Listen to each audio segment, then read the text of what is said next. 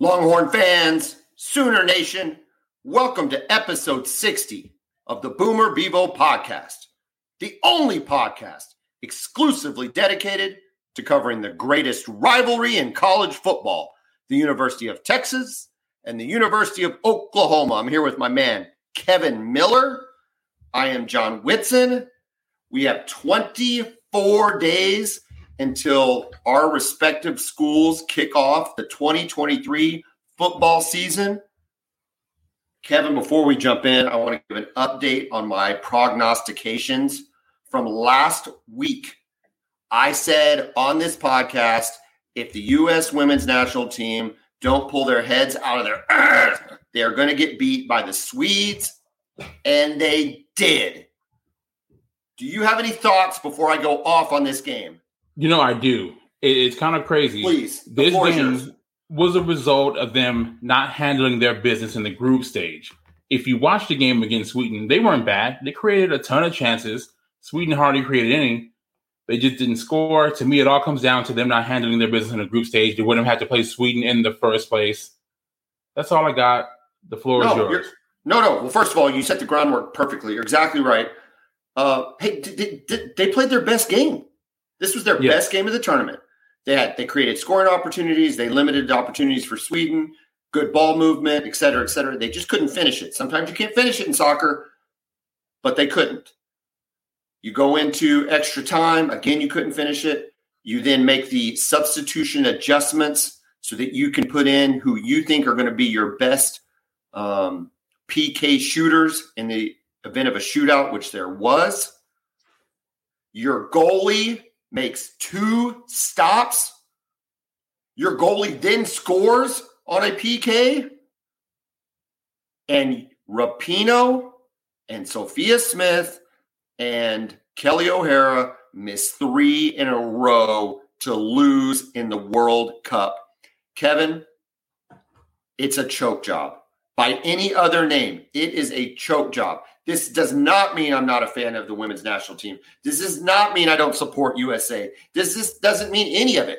If this was an Oklahoma football team and they missed a field goal from the 15-yard line to go into overtime or to win it, I would say they choked.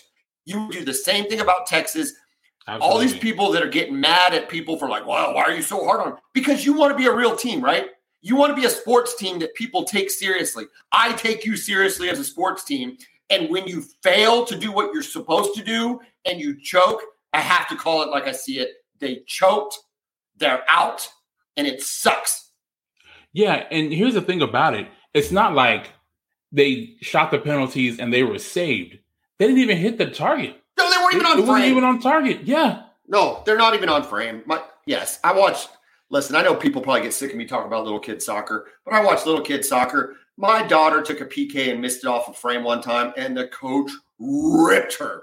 Not in private. I mean, from the sideline in front of parents and both teams, and said, if you ever want to take a PK again, you better darn well hit the frame. Yeah. Because you are wasting opportunities. Force the keeper to make a save, at least. Dude, she jumped to the other side. It's a wide open goal. I'm not saying I can do it. I'm not sitting here saying I can do it. But they can do it. They should have done it. 3 of them had opportunities to do it. They all choked. It's a choke job. It sucks. All right, that's my rant for women's soccer. Thanks a lot. We got to wait 4 more years for me to get all fired up. Hopefully, half the roster turns over and they all enter the transfer portal. They're stuck between 2 eras, man. They really are. They got this older era with Rapinoe and Morgan, and it really it's time for them to move on and just let the young ones have it. Listen, dude, they have a legacy. Those girls, listen, say what you want about Rapinoe. Rapinoe has been a clutch soccer player for years and years and years. Exactly. She absolutely has. This does not diminish her legacy, but it's it's a bad way to go out, though. It's a bad way to. It's a tough way to go out. Moving on to college football, which is what this podcast is really about. Conference realignment. What we said would occur occurred. Arizona and Arizona State formally joining the Big 12. Utah, I said that I didn't think BYU wanted this to happen. They were going to try to block it. I didn't think Utah really wanted to come to the Big 12. They are coming to the Big 12, but Kevin, they are coming reluctantly. Yeah. They are not excited about it. BYU fan is pissed. And it is an interesting world to watch on Twitter when you talk about the holy war between these two schools. They hate each other. They're pissed that they're in the same conference. And I think it makes for great Big 12 drama going forward. Absolutely. Yeah. And like you said, I completely agree with you saying that they didn't really want to come, but it was just their best option. What else were they going to do? Go to the Mountain West? I don't even know if it was their best option. It was their only option. Did they think that they were going to get picked up by the Big Ten? I think they were hoping. I don't see what they bring, right? I mean, do they maybe the Salt Lake City market, but I mean, are they really concerned about that? Yeah. The Big Ten? I guess we forgot to mention too, the Big Ten has formally invited Oregon and Washington, which is something we talked about, which those teams were being on the outside looking in. I think the Big Ten is a great conference in terms of just athleticism, but just in terms of conference makeup, are they at 18 teams now? I believe so. I mean, dude, it's just, everybody's talking about, well, what happens when Washington has to play Rutgers? Dude, they're not going to schedule that game. You'll see that game once every 10 years. Yeah, it's going to be like the SEC, right? Georgia playing Texas A&M once. Yeah. In the 12 years that A&M has been in the SEC. Nobody cares if they schedule that game. No, you know what I mean? So you will get all those regional matchups. USC will play UCLA and Oregon and Washington. Oh, I guarantee you, almost every year. It's stupid if they don't. Yeah. And then they won't have those back-to-back. And if you have to travel, right, if USC has to play Rutgers, it'll be one time. And then the next week they'll be playing at home or they'll be playing at UCLA or at another close school. So absolutely. And then you're going to back that up with some really intriguing matchups like Ohio State once a year, Michigan once a year, Penn State once a year, Nebraska once a year. It's great football. I mean, it's going to be a really good conference. But it's going to be interesting to see if they go divisionless, at least how the SEC is doing it in the first year, or if they try to do a West and an East. It's a lot of things. Same thing with the Big 12. You kind of want to know, and then really the SEC, I guess. They said that the schedule they released for the SEC for us in 24 is not indicative necessarily of a go-forward schedule, right? It's just the first iteration. I think we can all expect the second iteration to be the opposite of that schedule, right? What Texas played is OU might play, vice versa. So, but it'll be interesting to see if we go that. I think the only dominoes left to fall at this point is Clemson, Florida State. Yeah. What do you think happens with them? I think they go SEC. Do you? Okay. I think they go SEC. I think that it's a more natural geographic fit, which the SEC, I think the SEC wants to keep that. I don't think they have to go out of it. And those schools have cachet. They are for sure. Florida State is a borderline blue blood. They're a good team. National championship in the last 10 years. They're good. Clemson obviously good. Dabo one, top 2 coaches, 3 coaches in the country. Yeah. And I guess if that happens at some point, maybe this year, maybe not. I think that really only you start running out of teams that's leaving out. Maybe Miami, right? I think is now outside looking in. Yeah. They were they independent way back in the day? Or was that Florida State? I'm not sure. Yeah. You have to think that like Stanford will just go independent, right? They'll just be Notre Dame of the West. I don't know. I heard that Notre Dame, I think was it Brett McMurphy, tweeted out that he wanted that Notre Dame is pushing the ACC to pick up Cal and Stanford. And make those just natural games for Notre Dame every year? I think because Notre Dame plays Stanford every year, don't they? It seems like it. Yeah, Stanford is one of their annual teams along with USC and Navy. Well, anyway, we've talked about this. But it's just a fascinating part of the game. I know there's been people asking, is it better or worse for college football? I don't think you can say that. I think it just is. I completely agree. It is what it is. Now, there'll be some natural rivalries that end as a result of this, and that always sucks, right? Like it sucked when the Big 12 was formed and we lost the OU Nebraska rivalry every year. Right. Or when A&M left to the SEC and we lost that. That part sucks, right? But it just is what it is, man. This has been brewing for a long time. It was always going to happen. It's just coming to the forefront now. Yeah, and I think you have to. The only way I think you can measure if it sucks or not is what it's doing for your team. I think that's the only way you can. I think you have to be very selfish in a viewpoint of what's it doing for my team. For Oklahoma and Texas, it is better to be in the SEC than the Big 12. Period. Absolutely. No question about it. Whether it's money, profile, recruiting, scheduling, quality of games, quality of road trips, respectability, long-term viability. The list goes on and on and on. It is better for Oklahoma and Texas to be in the SEC. That's all you can really worry with everything else going on. That's all you can really worry about. I mean, you can't. I'm sorry. It sucks, but I can't. I don't have time or bandwidth to worry about Oregon State. Sorry. I don't know what to say. You weren't any good before, so. I feel bad for them, right? But it's kind of is what it is, right? This is the world is built off. Real quick, before I was prepping for this, while I was prepping for this show, I ran across this CBS article written today that had storylines for the 2023 season. I'm just going to read these real quick. These are kind of some quick hitters. I want to get your thoughts on it. The first one, a story to watch, Petrino at A&M. I think it's fascinating, right? Jimbo Fisher has always been known as an offensive coordinator, head coach who calls his own plays, right? He's called the plays at Florida State when they won the championship. He's always been the guy in charge of the offense. For him to bring in a guy like Bobby Petrino, you would think he's going to be willing to give up that responsibility, right? Because he could have brought in a yes man, just some guy who is an up-and-coming guy, say, hey, you're the old offensive coordinator, but really he's still calling all the shots. You would have to imagine that he's going to at least give some sort of freedom and responsibility to Petrino. Well, it has. My thought was that the offense has to get better. It can't get worse. I can't imagine worse. Yeah, they were good on defense last year. They got a ton of talent.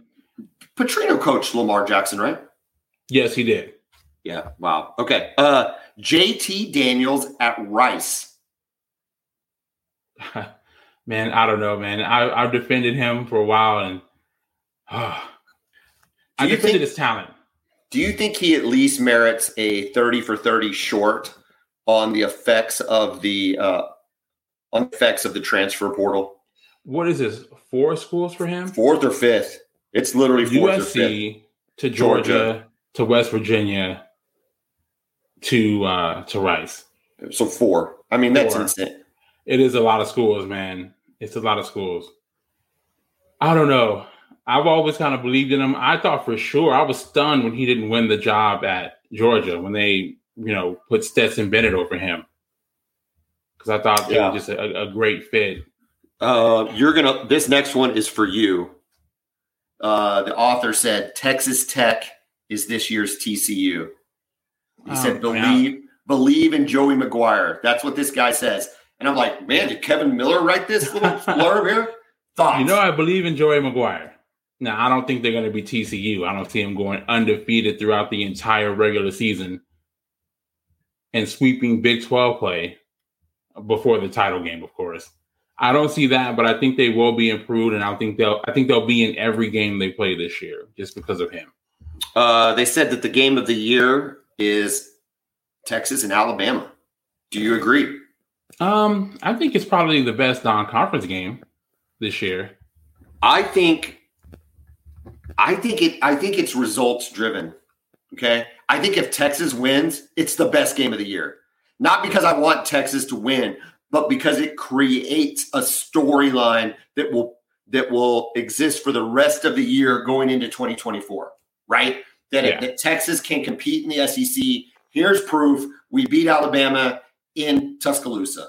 And so now if Alabama wins, in some ways, to me, it's just another game. Like, it's just, okay, all right, another game. And, some people think that maybe Texas' performance, even though they didn't win the game, right? It's not a moral victory, but the performance, maybe that was a fluke. Maybe Alabama wasn't up for it. So, if they can go down there and handle it this year, we'll see, man. All right, 2 more real quick. Deion Sanders premieres as the head coach of Colorado.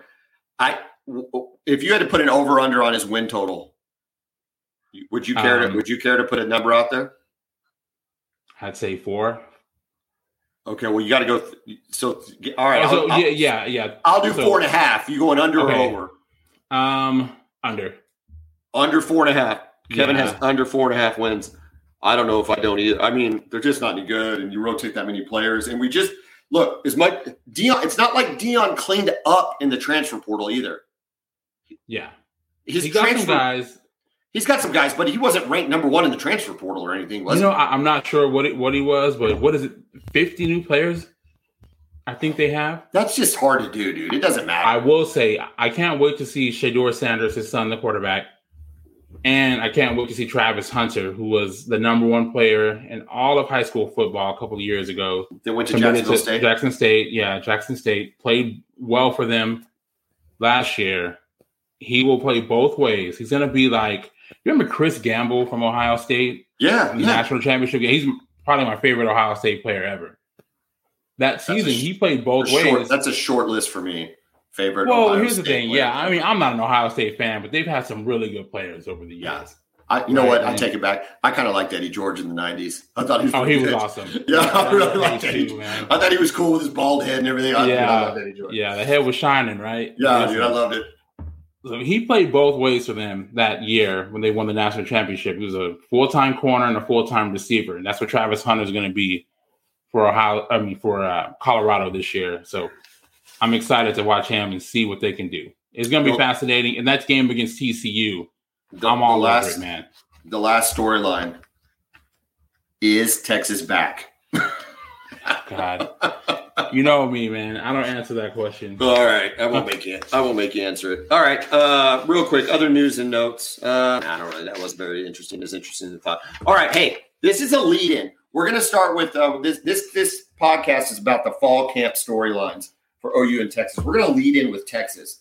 But before we do, there was a 247 Sports listed top quarterbacks heading into the 2023 season. Did you see this list? I did not. This is all from throughout the entire country.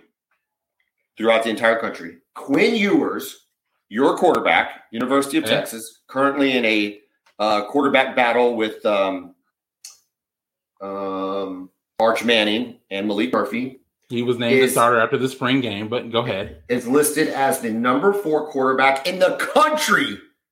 Okay. Behind only Drake May of North Carolina, Caleb Williams of USC, and Sam Hartman of Notre Dame. Now, before I give you any stats, okay, before I throw any facts at you, does that give you any pause that potentially the Texas hype train is officially gone off the rails?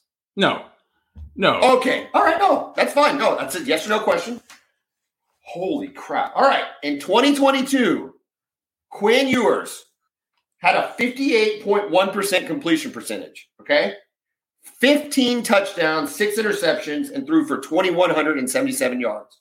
He was ranked out of all quarterbacks in the country as the 53rd in total QBR. 53rd. Let's give a comparison to those numbers. Dylan Gabriel did not make the list. That's fine. I don't think he's a top 10 quarterback, but, let's look at the list. His stats, 62%. Oh, that's 4% better. 25 touchdowns versus 6 interceptions. That's 10 touchdowns better. 3,168 passing yards. That's 1,000 passing yards better. And his total QBR was 22nd in the country. That is 31 spots better than Quinn Ewers. Do you care to maybe change the answer to the question? Has the Texas hype train completely gone off the rails? No. Okay, that's fine. So, in 2022, let's see. Cam Rising is ranked below. Cam Rising ranked below Quinn Ewers. Okay? Like 9th or something. Or 8th or something. He had a 64.7 completion percentage, 3,034 yards, 26 touchdowns, 8 interceptions, and his total QBR was 9th. How can you tell me with those stats and Quinn Ewers losing his best weapon in Bijan Robinson, that Cam Rising should be ranked below Quinn Ewers. Like, it doesn't even make sense. It's not even logic that you can even jump towards. And I make some amazing leaps on this podcast sometimes. I can't even make that leap if I tried. First of all, it was his first season as a starter. All these other guys you mentioned, for example, when you compare him with Dylan Gabriel, who I actually like. I think I like Dylan Gabriel more than most OU fans do. Right? I'm coming around on DG for this year, but go ahead. Okay. But it's his fourth year as a starter, right? I think, and he is what he is. With Quinn Ewers' talent, with the talent around him, and with Sark as a developer, I feel like he is going to elevate and become one of the best quarterbacks in the country this year. Could I be wrong? Absolutely. But I believe in his talent. I believe in our scheme. I believe in our coach. I believe in the players around him. Just as a benchmark, Caleb Williams, 66.6% completion percentage, 4,537 yards passing, 42 touchdowns, 5 interceptions. You know what? Whatever you say about Lincoln Riley, his quarterbacks don't throw interceptions. Like that, they just don't. They just don't. His total QBR was only 5th. Overall QBR, without going into the other stats from last year, and some of these guys have graduated, but Jalen Daniels coming back at Kentucky was number 1 in QBR. Or Kansas. I'm sorry, Kansas. I have KU written down. Yeah, at Kansas.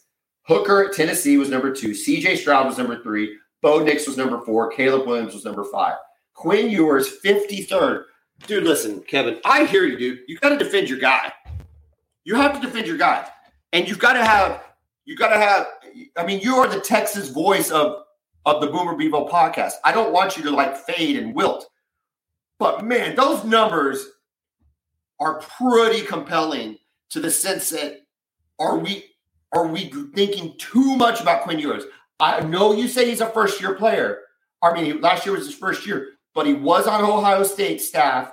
He wasn't getting not coached for a whole year. He wasn't going up against not good players in practice for a whole year. Then he does go up against Texas, or goes up for Texas.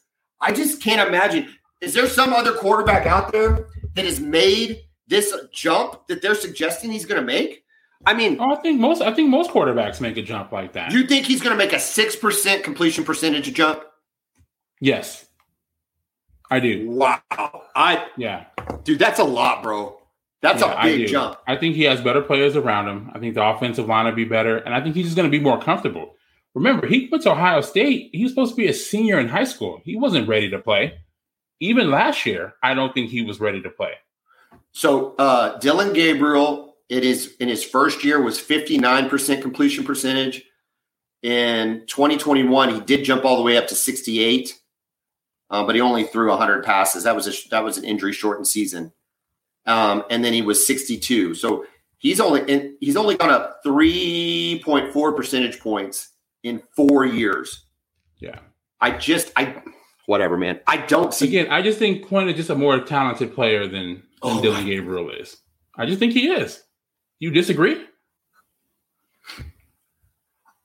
Talent at a certain level. Hold on.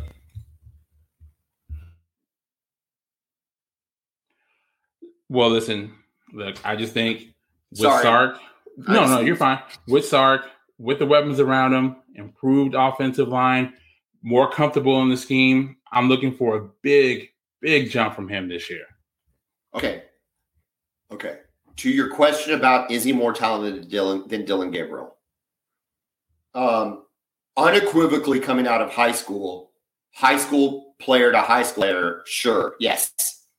He's more, absolutely. But at some point, Kevin, what is done on the field has to count. Yes, of course. It has to count. Of course. And he has not performed to any level that makes you say talented. Haven't seen any Not one stat pops up. The first half against Alabama. That's the flash. Yeah, he got the first quarter. And then you have to say, was he even ready to come back? I don't even know if he was fully healthy when he came back. Oh, I don't know. They waited quite a bit. How many games he missed? 3? They did, but I mean, like, just because the guy comes back, it's kind of like what we used to say about Sam Bradford in 2009, right? Like, he came back after the shoulder injury, but like, was he really himself? All right. Well, listen, we have plenty of time to fight over Quinn Ewers. We will. And listen, man, you know me. If I'm wrong, I'm like, hey, man, I know you will. Yeah. I know you. What I find fascinating is the media's perception of Texas. Not because I don't think they're significantly improved. They had a tremendous recruiting class. This is the third season for Sarkisian. This is Quinn Ewers' second season. They are returning a ton of offensive weapons. Xavier Worthington. Xavier Worthington. Xavier Worthy. Who's the receiver on the other side? Whittington, and then Whittington. I got Whittington. Yeah, I got Whittington messed up. Sorry, Xavier Worthy, Whittington, the tight end. I mean, your whole offensive line is returning. I am not sitting here saying Texas won't be better. I expect Texas was 8-4 last year in the regular season. 8-4 the regular season, correct. I am close to picking a 9 or 10 win season when we finally pick Texas's record, right? Seriously, they are going to improve. But to sit here and say with no other data except the big old Longhorn on the side of the helmet that Quinn Ewers is the fourth best quarterback in college football is just it's immature clickbait. It's immature clickbait journalism. I don't think the Longhorn has anything to do with it. Oh, come on. Why he's going to be good. Because, I mean, look, buildings don't make good players. Coaches do. Well, I believe in Sark's ability. Hey, dude, I actually disagree, and I'll use an example from Oklahoma. Who's the guy? Spencer Rattler. Spencer Rattler was on the Heisman list. He was on the Heisman list, and he was on the Heisman list because he played quarterback at the University of Oklahoma. And in 2020, he had some flashes. He looked pretty good, but he wasn't great. But we all said, oh, well, second year, under Riley, da-da-da-da-da. He was not good for 6 games. He just wasn't, Kevin. But do you understand the hype, though? Looking back, I don't have a problem with any of the hype behind Spencer Rattler at all. I thought it was completely warranted. Okay, let me say this. I do understand the hype from this standpoint. The coach in question had coached 2 out of the previous 4 Heisman Trophy winners.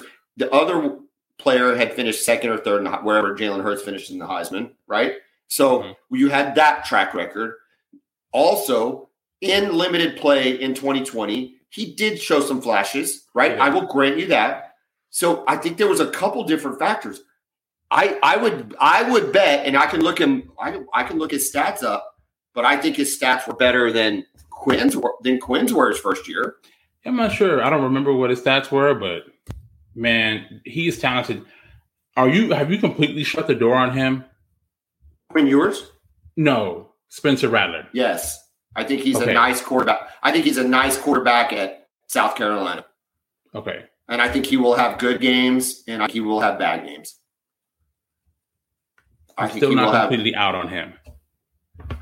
And guys like him with that kind of talent pedigree, they get chances forever. So listen to his numbers. And keep in mind, in 2020, we didn't play a non-conference. Okay? Here. Spencer Rattler, 67.5% completion percentage. 3,031 yards. 28 touchdowns against 7 interceptions. A quarterback rating of 172.6. I don't know what his QBR was to give you that comparison. Dude, 3,000 yards, 28 touchdowns versus 7 interceptions in 9 games. Maybe 10, maybe with a bowl game. Maybe 10 games. Yeah. Yes. How many games did Ewers play? I don't know. How many games did he play? I don't know if you still have that up. I don't have it up. I know he missed 4? Well, then he played the same number as Rattler played. Did he? He missed 3. Rattler missed 3. My point is 28. He wasn't gonna have 13 more touchdowns in one more game. And his completion percentage wasn't going to go up 12 points in one more game. I'm just saying Texas is going to be better. Agreed. I agree with that. I am not one of the – I am a hater, but I'm not the hater that's going, oh, they're so bad. They're always going to be bad. No, I think Texas is going to be better. You tell me then, what is What do you think his season's going to look like? Let me look at his stats here. Do I have to go like over-unders on it?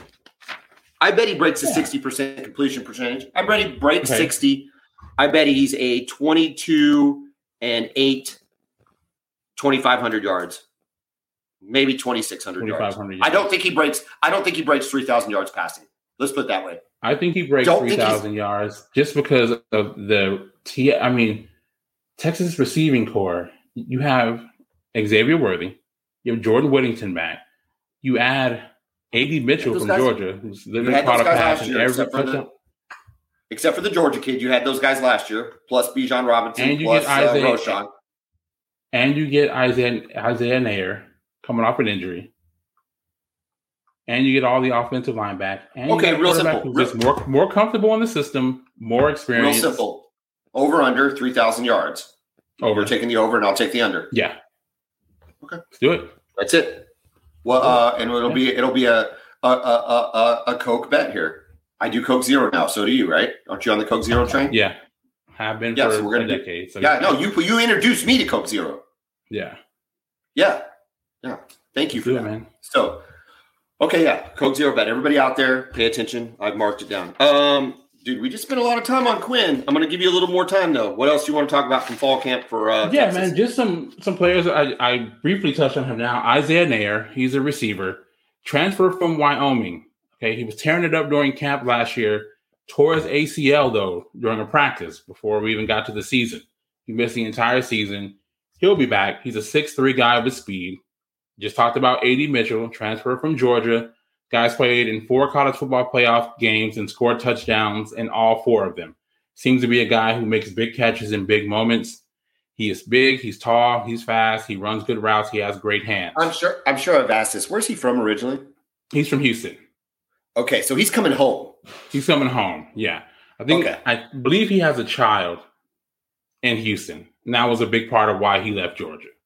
I mean, he's a starting receiver for them when he was healthy. That makes sense. I respect that. Okay. Yeah. That's going to be a big pickup. That's a big pickup for y'all. I mean, that could be something that Oklahoma fans are sleeping on, is that pickup, because you've added a weapon there that forces your third coverage guy to be very, very good. Right. Absolutely. Yeah. Like it's one. Okay. So you're like, okay, well, we're going to ISO on Xavier Worthy. Okay. But then we're going to have to, we'll put 2 on Worthy and 1 on Whittington. And now you got this kid who's played big time college football and is used to making plays. That I will grant you that is something that OU fan could be sleeping on. And don't forget about, JT Sanders. I believe he's the second best tight end in all of college football behind Brock Bowers at Georgia. Kid's big, he's fast, he runs good routes, he has good hands. I can't wait to see him play this year. And that's a big reason for the Quinn Ewers hype, is who he has around him. It's just going to be really difficult for teams to cover all of these guys, despite losing Bijan, who's a generational talent, right? Okay. But with all these weapons, that's my reason for the Quinn Ewers optimism. Okay, so we think they're going to score. At least you've almost got me convinced that they're going to score. Defensively, any updates, any injuries? Anybody showing out that is unexpected? Anybody showing out that you're glad they're showing out because they need to be? Well, yeah, Alfred Collins. He's a defensive lineman. He was a high 4-star, borderline 5-star player back when Tom Herman was still the coach. Okay. Oh, good Lord. So he's a COVID. Is he a COVID super senior type deal? 5th-year guy. It's going to be his 5th year. Okay. He's incredibly talented, but he is incredibly inconsistent at the same time. Right. He just does things on the field from the defensive line spot that makes you jump. He's never been a starter because he's been so inconsistent, I believe, with his effort, honestly. But NFL scouts are like, yeah, we're watching this guy, even though he doesn't even start. And they thought that he would have been drafted over the 2 defensive linemen that they had drafted last year. That's crazy. Yeah, which shows you what talent plays when it comes to the NFL. Apparently, he's been playing really hard and looking good during camp. Hopefully, he can come on this year because we really need him, because he can do things that really nobody else on our D-line can from an interior. Is it Is it an F? You said it might be effort. Is it a matter of being in shape? I think he's in shape. I just I don't know. He just has an inconsistent motor. Okay. It's not a physical thing. Physically, I mean, he looks the part. It's just more of a motor. He has an inconsistent motor on the field. Okay. Yeah. Also, someone I want to mention, Jalen Catalon. Do you remember him from Arkansas? Yeah. Okay, All-American guy. Yeah. His first year there. He's been injured the last 2 seasons there at Arkansas. He hit the portal after last year, ends up at Texas. From what I'm hearing, he looks great. He looks like the guy who we saw at Arkansas in 2020 and 2021. And what position again? He's a safety. Okay. Wow. He's a safety. When Texas played up there, I mean, he was all over the field. When Texas played at Arkansas during Sark's first year, they beat the crap out of Texas, and he was a big reason as to why. So I don't know if he can stay healthy or not. He's had, a knee and a shoulder injury the last 2 seasons. But if he can stay healthy, I think he can be an all-conference type player at safety. Is he starting? Is he right now? Not even close. Yeah. He's starting. Yeah, okay. He will start for Texas. That's who I'm really looking at so far. We've had some freshmen who look good. Of course, with the freshmen, you never know until the game starts. But Jonte Cook, another receiver, 5-star kid out of DeSoto High School. He's basically an Xavier Worthy clone. He's running good routes. He's getting open. He has good hands. So he'll be a guy that'll play a lot as well. Other 5-star, Anthony Hill, linebacker. He'll play a lot too. Apparently, they may use him like LSU used Harold Perkins, their 5-star freshman last year. They're like, hey, man, we don't need you to know the system. You come in on 3rd down and you just get after the quarterback because he has that incredible athletic ability. So he may play a role like that. I'm just really looking forward to seeing him play. I love it. I love it, dude. Just the fact that we are so close. I mean, on this Saturday, we're 3 weeks away. And it's crazy because, and don't we have a couple of week 0 games? Yes. The week before, right? Is it Notre Dame and Navy? Yep. Out in Dublin. I think there are a couple more games too. Yeah, man. I was telling my wife, Casey, how growing up, especially even up until my 30s, man, I would get so anxious, when it'd still be 2 months before the season. I'm like, oh, the season needs to get here. Now that I'm married and I got other things to do, thankfully that helps with that, right? But now as we get close, now I'm just the feelings are coming back, excited. right? Yeah. No, yeah. I think the only thing that's kind of quelling my anticipation is just the lack of a non-conference for Oklahoma. So I feel like we have to wait 3 weeks to have real football. At the same time, though, I want to see if we improve. Like, I think we'll be able to tell some improvement. You've been beating me up on Oklahoma's receiver core, who I think is going to be the 3rd receiver. If you listen to what the coaches say, they love who's going to be the number 1 receiver. Well, I think I think it's Farouk. Okay. I think it's Jalil Farouk. And I've got Mark right here. There's questions if he's even a number 1. Here's the problem is I think he is the number 1, but is he a number 1? That's what we have to find out. Now, I'll tell you this. I did some personal self-flagellation over the weekend, and that is not dirty, by the way, in case anybody's wondering, and watched the Cheez-It Bowl again. He looked very good in the Cheez-It Bowl, dude. Okay. Jalil Farouk looked really, really good against a very good defense. I also got very fired up by Gavin Sawchuk. I mean, it's all we saw of him last year, and he was dynamic in that game. He was. So that's improved. So that got me fired up. But anyway, back to Jalil Farouk. He thinks he's the number 1. He presents himself as the number 1. So now he's got to go play like the number 1. So that is going to be, that's the question mark. The number 2, I think clearly Drake Stoops. The coaches like Jaquiz Pettaway, Gavin Freeman. They've said that. They like both of those guys. I just can't imagine. I can't get my brain around Stoops and Freeman being on the field at the same time in a consistent manner. It seems like I saw. Go ahead. Yeah, I saw. I didn't mean to cut you off, but I saw what Venable said that through spring, or at least so far, that Gavin Freeman has been the best receiver. He said by a long shot, right? By a long ways. Is that what didn't he say that? Man, they love him, dude. And I don't know if it's a bias against short white guys. I don't know what is in my head that keeps me from wanting to believe it. He had that amazing play, right? He gets that first play, and it was first play, and around it. Nice way to start your career. Yeah, it was amazing. But, how solid was he after that? I don't know. We didn't have a ton of highlights in the passing game after that. So I find it hard to believe that he's a consistent number 3 receiver. I know Stoops is, and I've seen him prove it year after year. I know, especially in a possession type space, going over the middle, making the tough catch. Stoops has earned that spot. He's proven it. I'm very comfortable with him as the number 2 receiver. I just, for whatever reason, can't imagine Freeman in a dependable, consistent number 3 spot. To me, it just seems weird, especially when you think about who we're going up against. We just talked about Texas. You just laid out Xavier Worthy, better than Jalil Farouk, Whittington, probably better than Drake Stoops, and a highly regarded player from Georgia who started for Georgia, going to be better than anybody else I've got listed.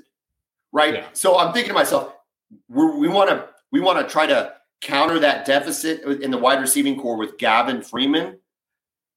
I trust the coaches, but I just don't know if I believe them. Yeah, someone's going to have to. No, it makes perfect sense. And it's kind of, it's what I saw looking at the depth chart after last year once Marvin Mann was declared for the NFL, right? I like Petaway a lot. Texas really wanted him. Texas really recruited him hard. He's a guy who is incredibly talented. I think he can make an impact for you guys right away. And I think you'll need him to. Andrew Anthony, I know he's fast, but is he a route runner or is he just a guy that's fast? Brennan Thompson, the transfer guy who went from Texas to OU, I have the same thoughts about him. We know he's fast. He could take the top off of any defense, right? But can he run routes, or is he going to be a guy that you use just a few targets a game and say, hey, just run deep. We'll just throw it to you, or here's a screen pass and see if you can break a tackle and take it to the house. So the other name that is coming up a lot, and for me, I think has a better chance at securing the spot at the number 3 receiver is Nick Anderson.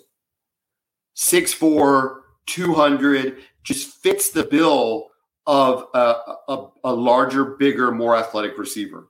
And to me, I would rather be in that. Like if Freeman and Anderson are similar in terms of production, I want to go with the bigger, stronger, faster guy. That. You know what I mean? It's just football. I just want the bigger, stronger. Yeah, going with talent. But it's going to be fascinating to watch. As far as the running backs go, like I said, I haven't heard this from fall camp, but watching Gavin Sawchuk against Florida State got me fired up. Like, I got all excited again. I'm like, this kid is so fast. And so many of his runs were breakaway runs. So that was exciting. You're going to love this, though. I listened to part of the Jeff Levy press availability. You know whose name he mentioned as a guy to keep an eye on? Oh, is it your guy? I can't go back on that train. I can't get back on the Marcus Major train. He let me down last year, dude. He let me down. Well, really, no. It's just Eric Gray was just the guy, man. Just the guy. No. Marcus Major. I was the hype man. You were. I was. You were. All off season, even the first few weeks of the year, you were on it. Listen, dude. And I'm like, I like Eric Gray, man. I was pumping Marcus Major. When Levy said that, I'm like, dude, don't tell me that. I do not need to hear. I do not need to hear that. So let me ask you this: Are you thinking it's going to be a running back by committee with Barnes, Sawchuk, and maybe Marcus Major, or is someone going to separate? Or do you care if it's a running back by committee? No, I think it's a running back by committee. I think that's what. What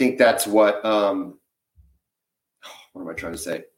I think that's what coach wants to run it. I think DeMarco Murray wants to run quarterback by committee.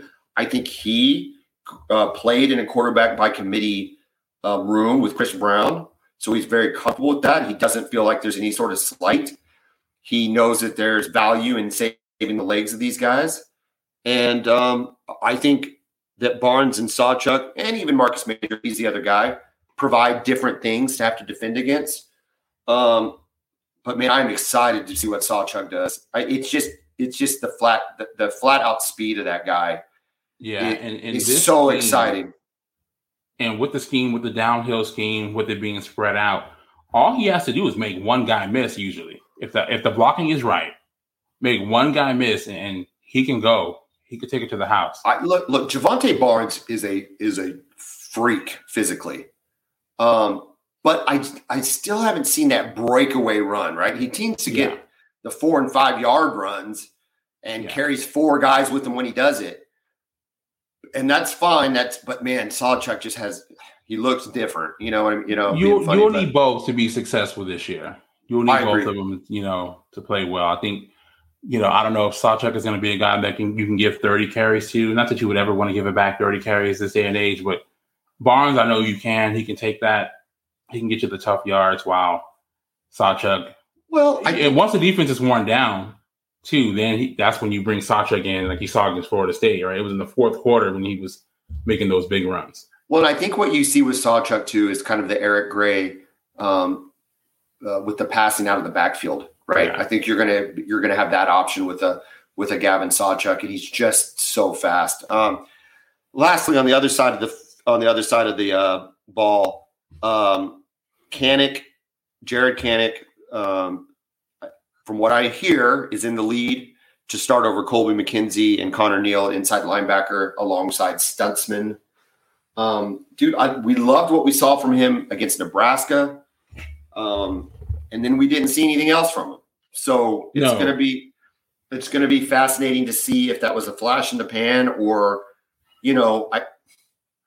I know these coaches. These coaches they're very consistent in terms of if they don't know the scheme, they don't get to play, right? They're very consistent with that. Absolutely. However, with as bad as our defense was last year, who cares if they know the scheme or not? Because even the guys that know the scheme are getting beat. So at some point, you've got to let players play, right? And it looked like last year, I don't think they were comfortable at all. It was always anybody. Split second of hesitation. Am I going this way or this way? And then, when you're playing against good players, that 1 second of hesitation is enough to get you beat. Yeah. Well, we had the 1 second of hesitation. So, but with his abilities and his physical abilities, I'm excited to see what Kanik can do. Feel really good about Stutzman. I think in his third year, you're going to see. I thought he played great last year. I really did. I mean, he was a bright spot on a bad defense. I did too. I've been high on him since his true freshman year under the last staff, right? I thought he was good last year. He seemed to catch it from the fan base a little bit. I'm not sure what that was about, but he's the middle linebacker. I thought he was not the problem, right? I thought the problem was largely defensive line and secondary, mostly. Let me ask you this. Because my biggest concerns, going for OU this year we talked about the receivers and the defensive line, especially interior. I think your pass rush will be good, but the interior line, what are you hearing, if anything, about the defensive tackles? Well, we lost Marcus Hicks, so I guess he's done. Now, when you say lost, is he in the portal or he's no longer on the roster? Wow. Okay. Yeah. So that's interesting. That hurts us from a depth standpoint. I'm scrolling down here to kind of get a look and give me some. I still like Reggie Grimes, although he's more of an end. But I like what he did last year. And I think another year with Schmitty kind of get us there. I'm just looking through the roster, make sure I got the names I want to see. I know you got some transfers in, right? The Bothroyd kid from the Bothroyd kid is. I think he's the best player on the line. Don't forget Marcus Stripling, who I think is fantastic. Adabari is going to be there. I think he plays as a freshman. If he's as good as everybody says he is, don't you think he plays that? Oh, you can't keep him off the field, man. A 5-star edge guy and the way he looks. I worry about Ethan Downs. I don't. He was second team on conference last year. So yeah, what are your concerns? I just didn't think he looked very good last year. Gilliam, okay. I like Gilliam, number 44. I just didn't like Ethan Downs last year. I thought he in the first 3 games he got to the quarterback, and then in conference play he never got to the quarterback. Ever. Listen, here's the thing too: when you bring in new coaches, right? Sometimes some guys are just better fits for the old scheme. Right, no matter if you feel it's an upgrade in defensive coaches, right? I think we can all agree that Brent Venables as a defensive coordinator is better than Alex Grinch as a defensive coordinator. But some players might be a better fit for the scheme that Grinch likes to run as opposed to the one that Venables won, and he'll have to get his own guys in before we really can see what that defense is. Yeah, but we're close to doing that. I mean, he's had 2 years and 2 recruit, and he's had 2 years or 1 year recruiting. And 2 years of transfer portal. What do you think about this cheetah position deal, right? You bring in Dason McCullough. It's McCullough. Big time transfer. But you also have, who is it? You have Harrington there. People, listen, love Harrington. I didn't see enough from him last year. Yeah. To buy in. I think in. Teddy Lehman really loves Harrington. Talking to him. A lot of people say, listen, I'm on team Dason. Right? I just think McCullough is. I think he's a stud, dude, and I want to make sure Pearson plays too. I think you could put Pearson at that cheetah position. And is it true that Peyton Bowen has been working out there too, the 5-star stud freshman from Denton Guyer? Yeah. Man, I mean, look, dude. Well, look, we just said it. Look at we're going to go full circle on this yet again. Look at your Texas receivers. So you've got to have multiple coverage options on the back end. You just do. Yeah. So is it Peyton Bowen? Is it that him at the cheetah? Well, he's at a position that is sometimes a linebacker, but oftentimes is the nickel. Yeah. Teddy Lehman himself has said, I consider the cheetah position the nickel. Everybody else wants to call it the cheetah. I think it's the nickel. Yeah. Well, if it's truly the nickel, then you got to have somebody that can cover. They have to be able to cover. And I'm curious how McCullough can cover. You know, I know that he is an elite athlete. Kid was Ohio State bound before his dad took an assistant job at Indiana. It's the only reason he was there. This is an Ohio State level recruit. Well, we saw flashes of it at Indiana last year. Okay, for the sake of this conversation, where we get confused at is Cheetah is often thought as a linebacker, but Roy Williams was not a linebacker; he was a safety. Roy Williams played safety, but he was the cheetah. That was a cheetah position. Am I wrong? I don't think so. No, I don't think I am. I'm pretty sure that was they called him the Roy back then instead of the cheetah. Yeah. It was called the Roy back. My point is he played safety. So you've got Pearson, McCullough, Harrington, maybe Payne.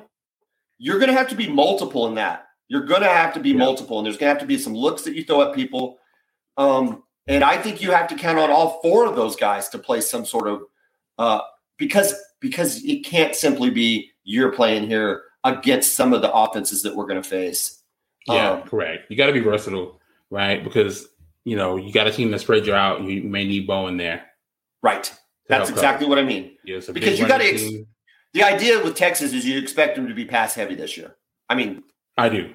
Unless Sarkisian zags when we think he should zig, we expect them to be pass heavy this year. And if that's the case, we need our long range athletes out there at Cheetah versus our strong compact ones that we might use against.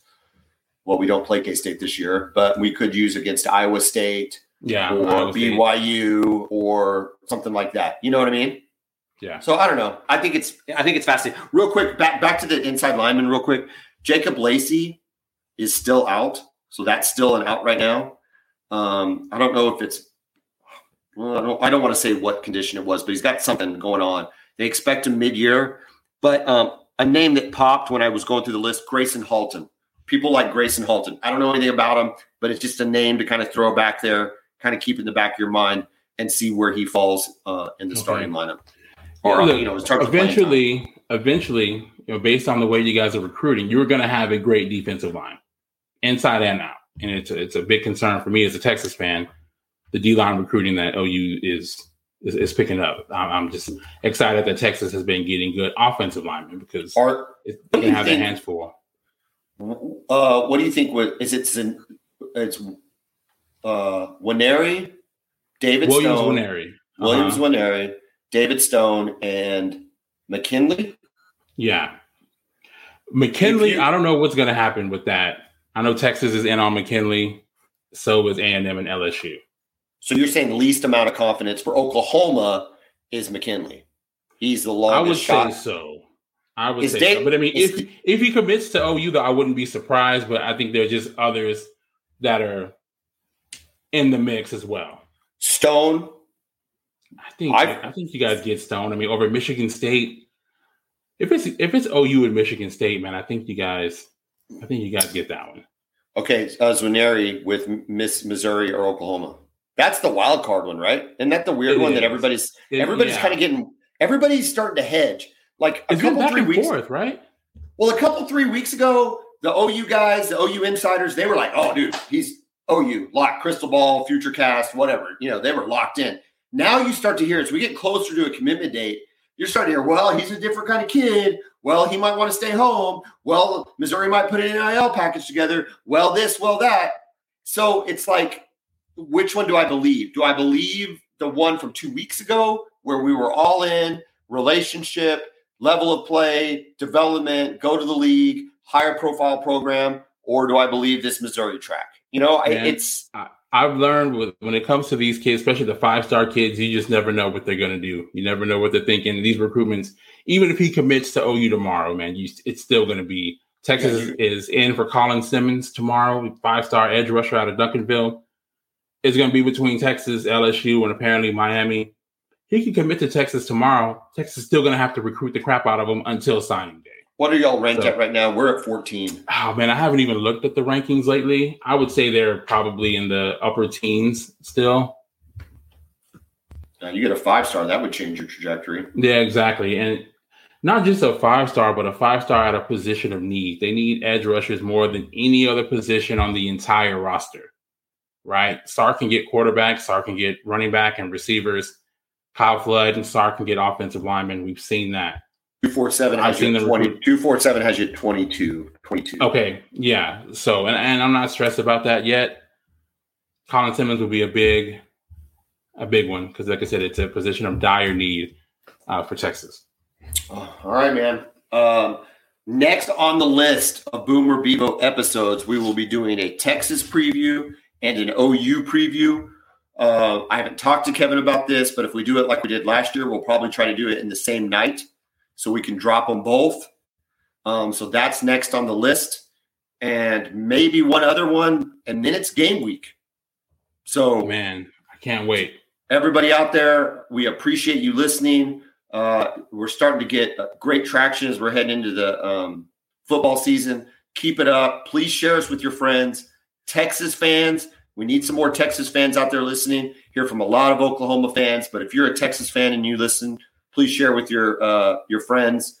Tell them they can get on Twitter at Boomer Bevo Pod and give me a bunch of crap. That doesn't bother me. Kevin, anything else? Nah, man. Just looking forward to the season, hoping that we all can get through camp injury-free. Why would you say that, dude? Why would you say that? Don't start that. No, why would you say that? 7. Yeah, I am 7. I don't say stuff like that. I went 58 minutes, and I didn't say, hopefully we don't get – what are you doing, dude? Hey, if you're an Oklahoma fan, hopefully we don't get arrested. Hopefully we don't get arrested. Hopefully we don't hold up a drug dealer, okay? There's a lot of things I hope, but I don't say them out loud. Come on, man. Grow up. Grow up. Unbelievable. Oh, see, that's this. You guys are – dude, I was doing good. You guys are so unstable for being a blue blood program. This was a good show. Why are you guys so unstable? You have ruined this show. No. You have devolved it. You have taken what was a high-level podcast and said, unstable. Oh, I hope everybody don't get injured. What are you talking about? Why would you say that? What is with you guys? You guys are the most. We live in constant fear and anxiety, Kevin. Why? You're a blue blood. It doesn't matter. And not only we went 6-7 last year. We went 6-7 one year. Try doing that for a decade. All right. You guys, not only are you a blue blood, you're one of the bluest of the blue bloods. You wouldn't even think so. The way you guys handle yourselves. I don't understand it, man. I got that chip. No, it's not the chip. Constantly fight against it. Constantly fighting against it. I got to find things that motivate me. You got history. Yeah. Well, I'm tired of history, dude. I'm tired of 2000. Okay. I'm tired of having to go to 2000 for a national championship. Let's get it. We got to get it this year. This is going to be Oklahoma's best chance because it's a 4-team playoff. So that means you only got to win 2 games. I'm not saying this is a most talented team. I'm not saying this is a great playoff team. I am saying with our schedule, okay, with our schedule, there is a lot of pressure on this team. If we can somehow go 11-1, make a Big 12 championship game, you got to win 3 games. That's way better than getting to the SEC because even if you escape the SEC, you've got to win 3 or 4 playoff games, right? That is scary. Yeah, that is going to be insane. It's going to be insane. So this, and it's hey, you know what? Same thing for Texas. Like this is an excellent opportunity for y'all. If you can win or lose at Alabama, go through the Big 12, maybe 1 or 2, 1 loss, win the Big 12. It's the same thing for you guys. It's the exact same thing. And so this is a very pivotal year. I want to leave Big 12 with a Big 12 championship, and I would like to get a playoff appearance before we go because, dude, you're going to the SEC and nothing's going to be guaranteed in the SEC, blue blood or not. Well, at least you guys have been to the playoff, right? I would love to just win the conference. It's been a long time, man. Yeah. 2009. Yeah. All right, so man. Take what you guys felt last year and extrapolate that into 12 years. It was awful. Yeah. Terrible year. But you can't say Texas does have loyal fans because the fact that we still have such a major fan base who's still involved after this crap that we've dealt with for 12 years. You can't question that. Y'all are loyal. I will grant you that. You are loyal. Granted. All right, dude. Have a great evening. Boomer. You too. Hook 'em.